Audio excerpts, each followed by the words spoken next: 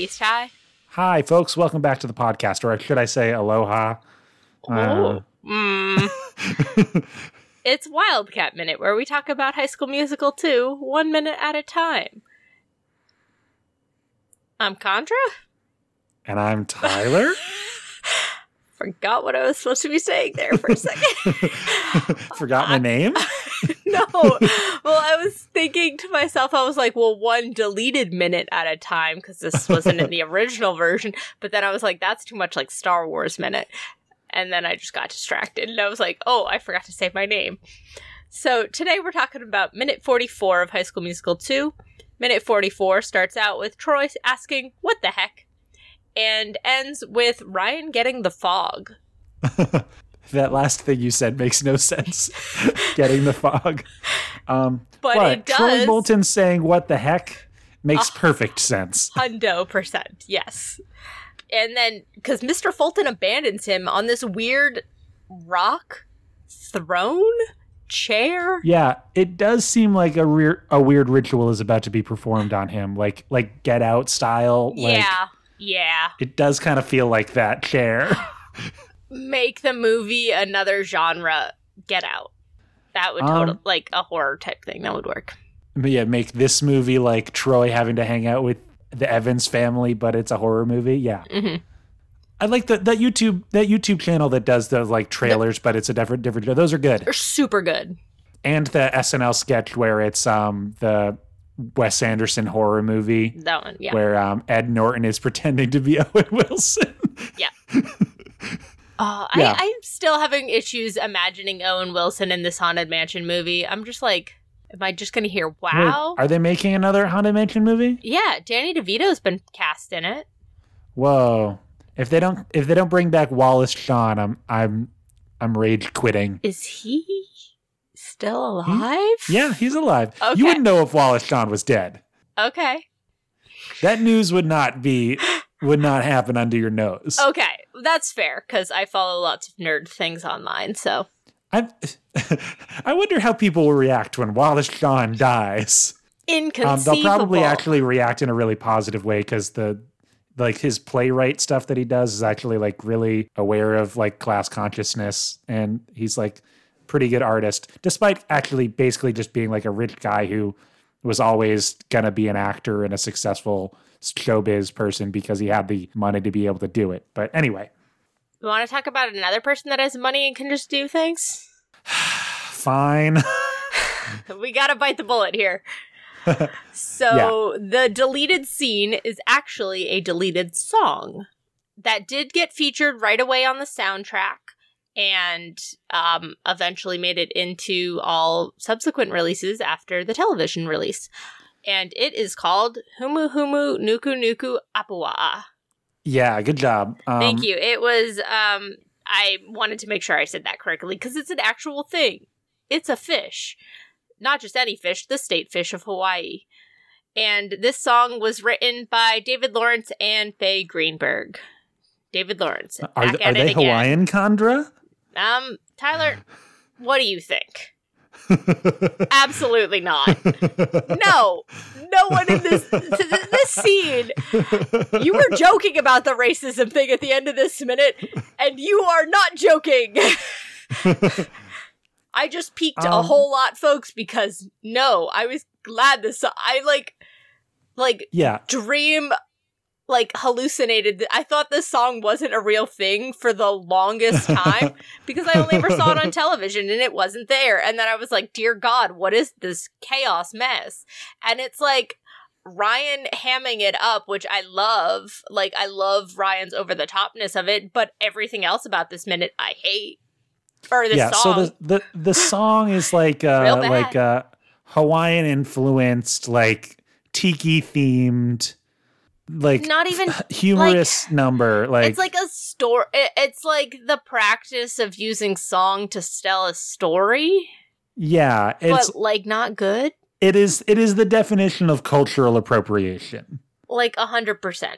Like just like taking a story, having no sense for the cultural practice that it's based in, making it completely void of any meaning, probably taking a pre-existing story. We actually don't know if the story that the song is kind of telling is a real story or not. I guess we're going to look into that for next week. Yeah, but like I really do want to making dig a totally into that more. vapid, meaningless version of it.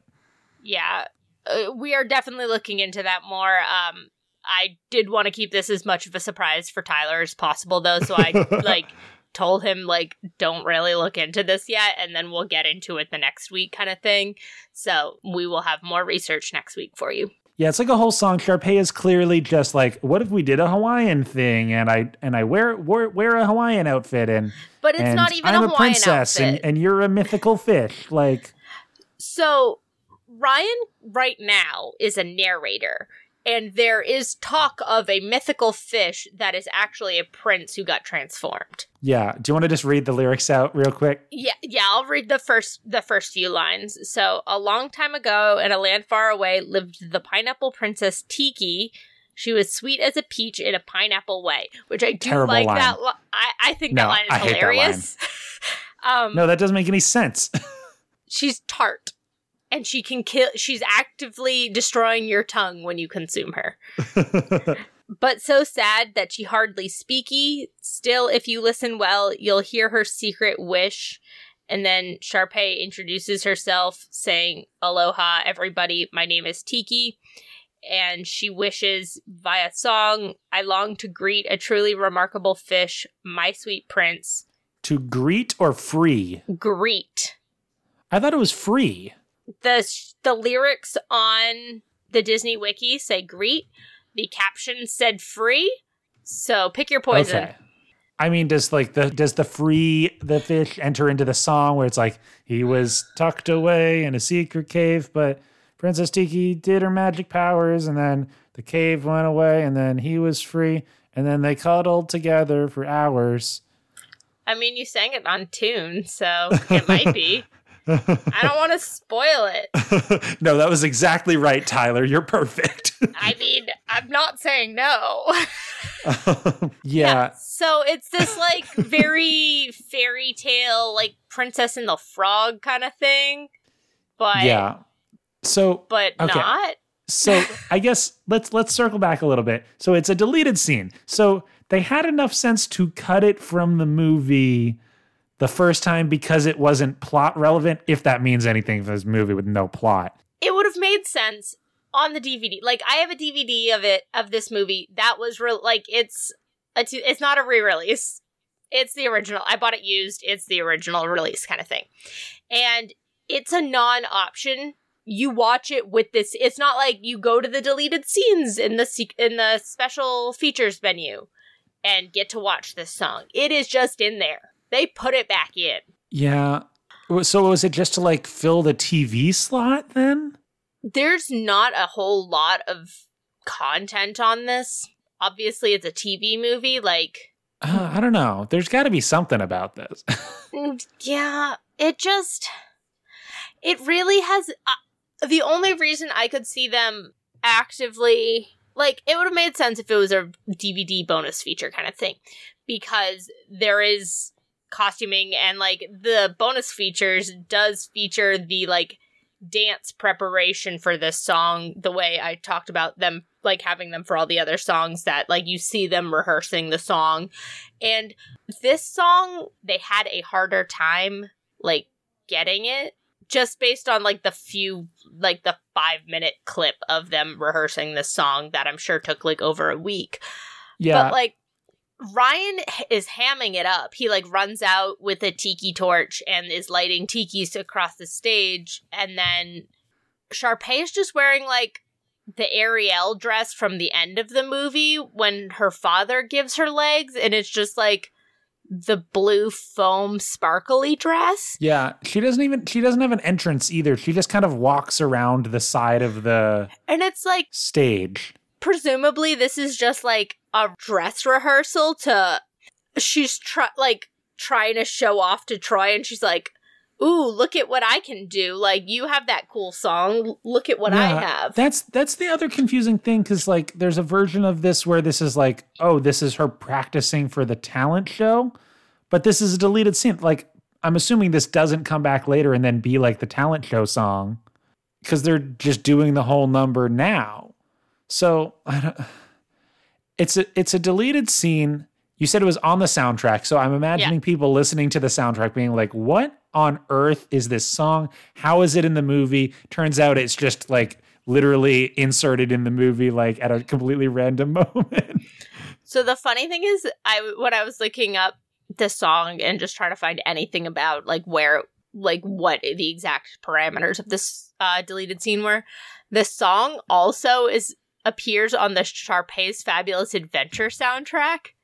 And I'm just like, they really were proud of this song for some God knows reason. Yeah, like why are they leaning into it? Like you can just say like, hey, made a mistake. Like it's not Zack Snyder's creative vision.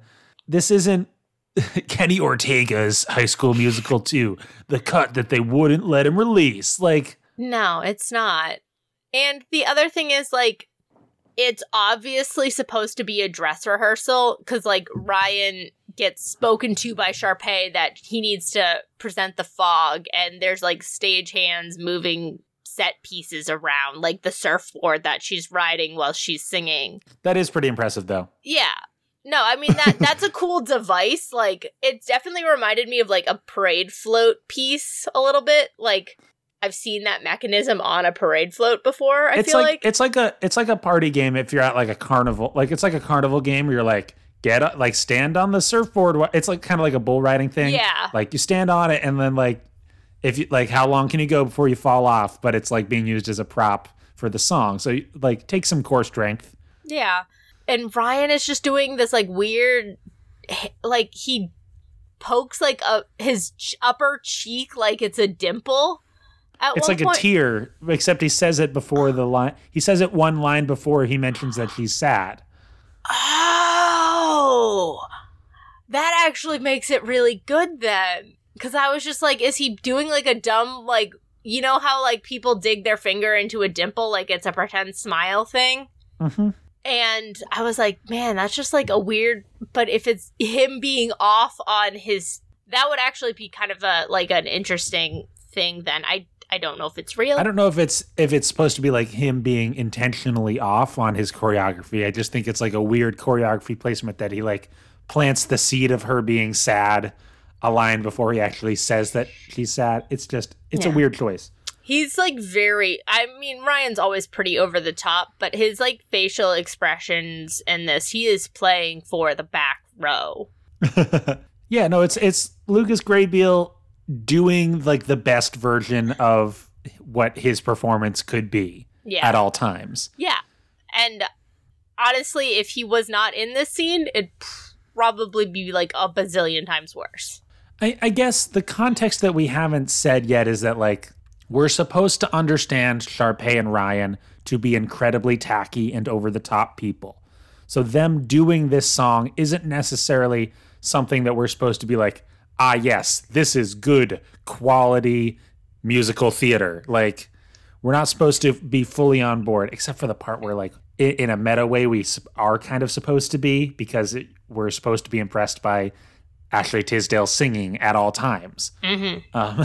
But we're not supposed to, like, support the fact that she's singing the song. But that doesn't, like, but it's not satirical enough. It's not pointing anything out. Yeah, it's also like we're not supposed to be supporting this in the same way. Like that's reinforced by Troy, like not wanting to be there. Like they cut back to him a couple of times, and he looks and so uncomfortable. And he's like, "What is going on?" And honestly, boy, same. But like, if you're gonna be that satirical with your like fake racism song, that like you have to like it's not actually punching up at anything. It's just kind of like, what if we did the song and it was a little wacky, but it's satire? Yeah, and that's where I'm once again reminding us we're watching a kids movie, which kids don't get satire. They just don't have that as a point of reference yet. And it's becoming less and less clear that we're supposed to see Sharpay as a bad person, especially in this movie. Yeah, it gets, it's just getting harder and harder to be like, what are y'all saying? So the princess is named Tiki. Now, Tiki, as far as I'm aware, is the term used for the like wooden carvings of human figures meant to represent gods or deities. From what I understand, yes, as well. And in America, we kind of use it as a generic Hawaiian or Polynesian themed term like tiki torch. Yeah, but it actually stems from the Maori people. Okay. So. Is that Tia and Tamara? Making a joke because they sound similar, but please actually explain the specific cultural context. So the Maori people are the indigenous people of New Zealand. Okay.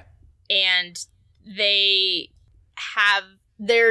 evidence shown that these indigenous peoples traveled throughout the Polynesian Islands and settled and took aspects of their culture with them, and it was transformed. So you see similar concepts in these many places, but as isolation over time, they develop them into their own. So a lot of things kind of overlap, but can all be traced back to the indigenous people of New Zealand, what is now New Zealand.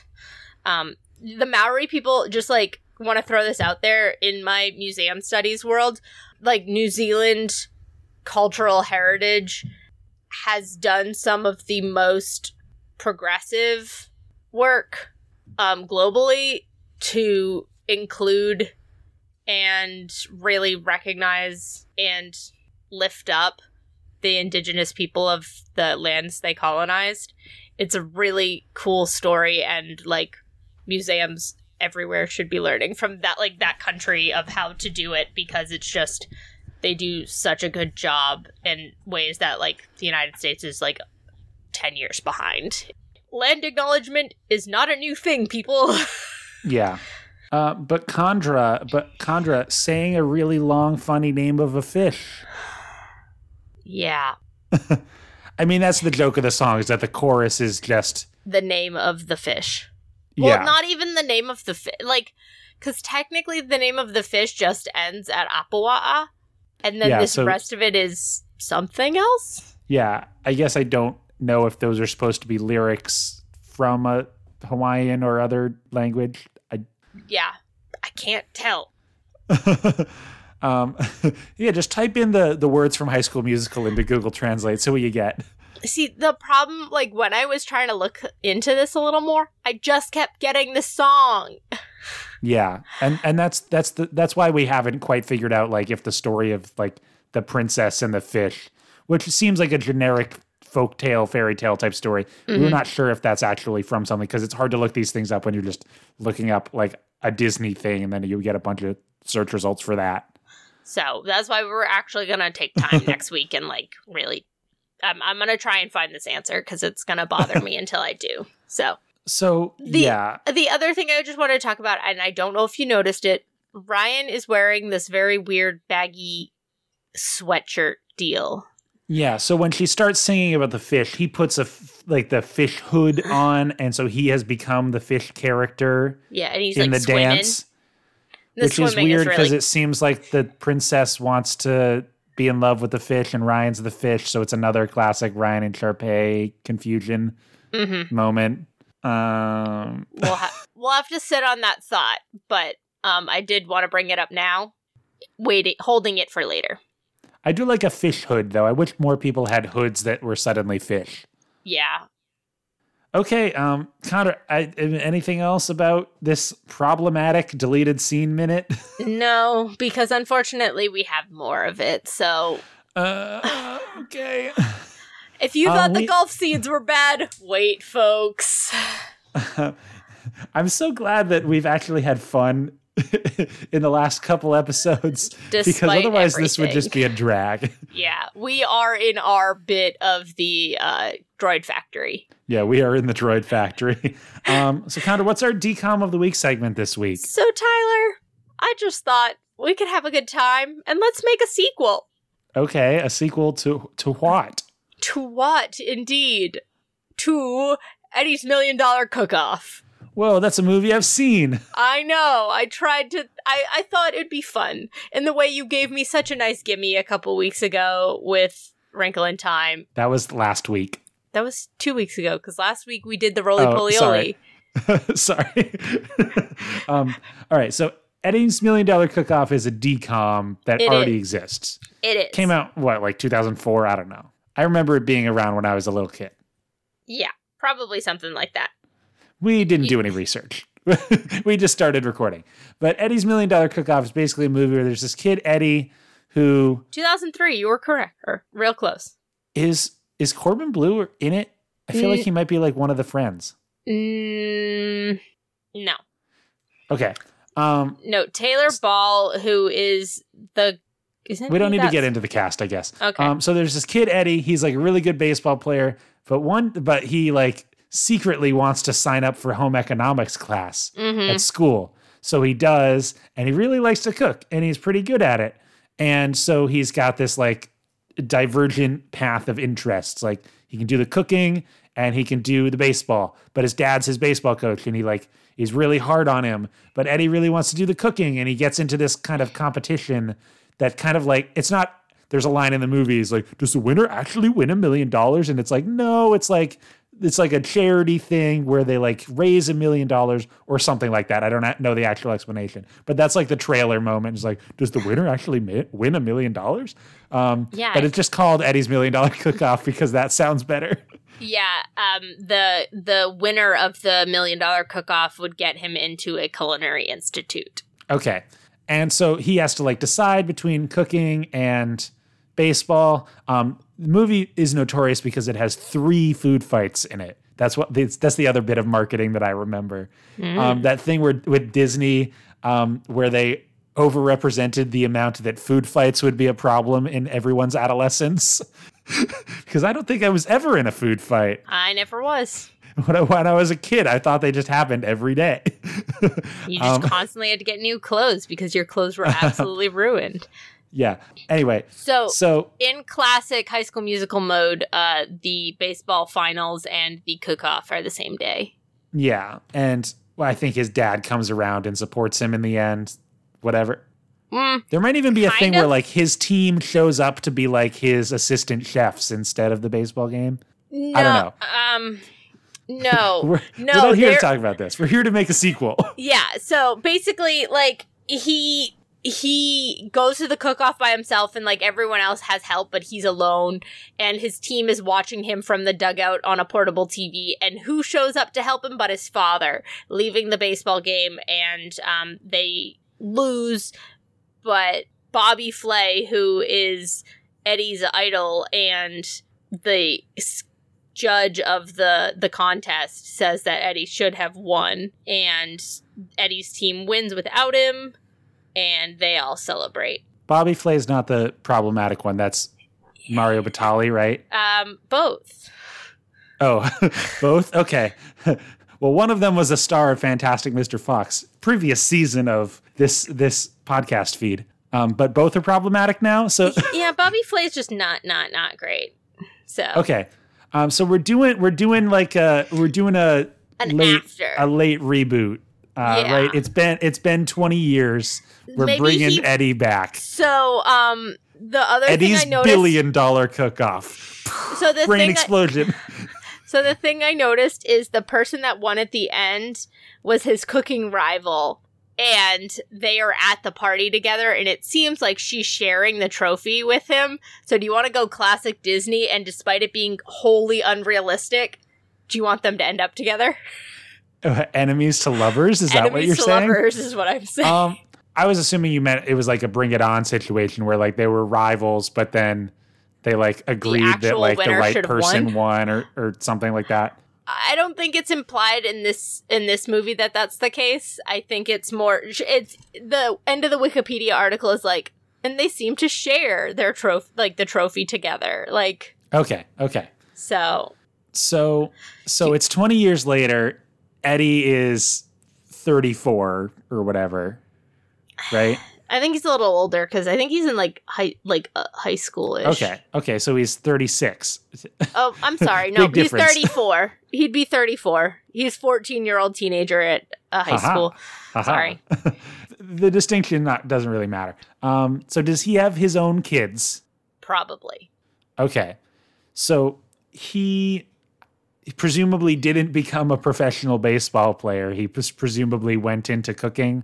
That's what I would take from it. I mean, he seemed to find more joy in cooking and ultimately chose cooking, so it would be logical that he continued. Well, do we have a Hook situation where he's forgotten his love of cooking and he needs to get back into it?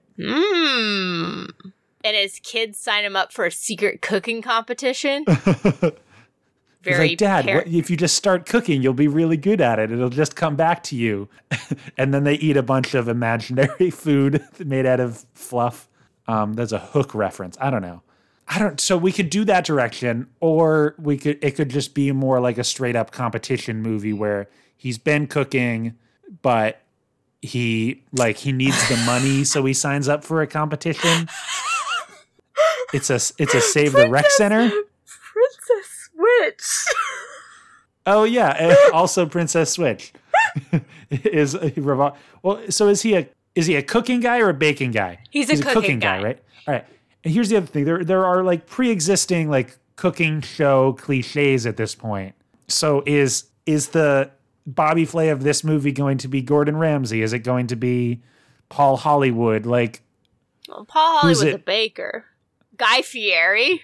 Yeah. Is it Guy Fieri? like who? Like, is there a direction you want to go there? I feel like the cooking competition is probably the way to go, but like a guy or like a diners. Who's that one?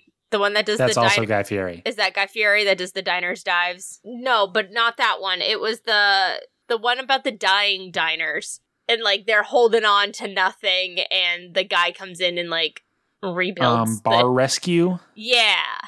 Bar Rescue, I guess, is a different guy, and then there's Gordon Ramsay's Kitchen Nightmares. I feel like I'm not feeling a Gordon Ramsay. All right. Would you want to go with J. Kenji Lopez Alt, though? Who's just an American chef food writer who writes just like cooking books. Sure. He's like the hip guy. Okay. I don't know who he is, but sure. I think I watch baking shows. Serious Eats. Okay, I've heard of that. I watch baking shows, so my stuff's pretty limited. That was just like, it's just like a comedy pull because hip people like J. Kenji Lopez Alt. No, we should probably do someone more famous. Do you want you don't want to do Gordon Ramsay? And let's just do Guy. So we'll just lean into Guy Fieri. Yeah, okay. Yeah. Perfect. Yeah, because Guy Fieri would do this. Yeah. Let's be honest, he would. So it's Eddie's $1 billion cook-off. Yeah. And so they go into like a really high state. Like, what if the prospect of this, he's cooking to get his own restaurant or something like that? Like, he's been just like at home doing it forever, and his kids are like, "You're so good, you could open your own restaurant." He's like, "No." It seems like we have to Cobra Kai it. Actually, there's a previous episode of this podcast called Cobra Kaiification, and that's what we'll be doing. Again? It seems like we could do that because he could be like, he loves cooking and he's really good at it, but he's lost connections with his kids because he's so focused on like the cooking and being good at the things that he's good at. Whereas his former rival has kind of lost touch with the world and fallen off of things, but she has a natural ability that she kind of finds a kid who needs her in her life. They get really good at cooking, and it makes Eddie jealous. So he's trying to force it on his kids. What if it's one of his kids? Yeah. Well, and that's kind of that's a very Cobra Kai way of doing it.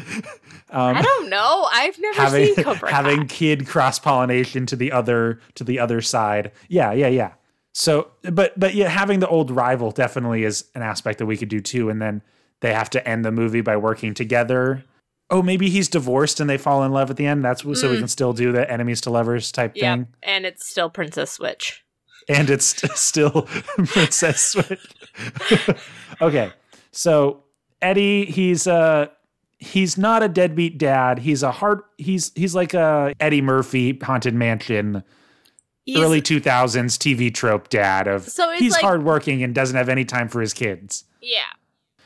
And one of his kids like found a picture of him at the cook-off or whatever, and it's like, "Wow, Dad, what's this?" And he's like, "Oh, I don't have time for that." And the kid is asking because they are interested in cooking, and they Is it like a parent-child themed cook-off, and he like doesn't let the kid do any of the work, so they lose? And there's like, no, the purpose is for us to work together, Dad. Well, then the rival isn't in the final then. Well, this is like the first act Oh. cook-off that they lose, and then the rival wins, and then they're like, oh man, we gotta learn some lessons or try to sabotage them.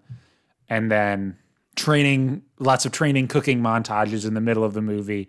They get their own sort of like big night moment where they realize that despite all their bickering, they share a love for food. They even watch like on in the background while they're like waiting for something to finish cooking. They're watching that new baking show on Disney Plus. Oh, perfect. Honestly, they should start rebooting DCOMs like this. I feel like that's what they're kind of trying to do with a lot. Like they did the Turner and Hooch show, and they did That's So Raven TV show, and they were trying to do Lizzie McGuire, but. Yeah, and I guess they did it with High School Musical already, and that's the only one that they would have enough buy-in for. But like, I feel like the Cheetah Girls, they might have been able to pull it off too, but they used Raven for That's So Raven instead of the Cheetah Girls. So, but a Cheetah Girls, like, I don't know, reboot where they're like all old and like have to. I'm trying to think of there's like a pre-existing version of this movie, like Get the Band Back Together type. It's thing. their daughters.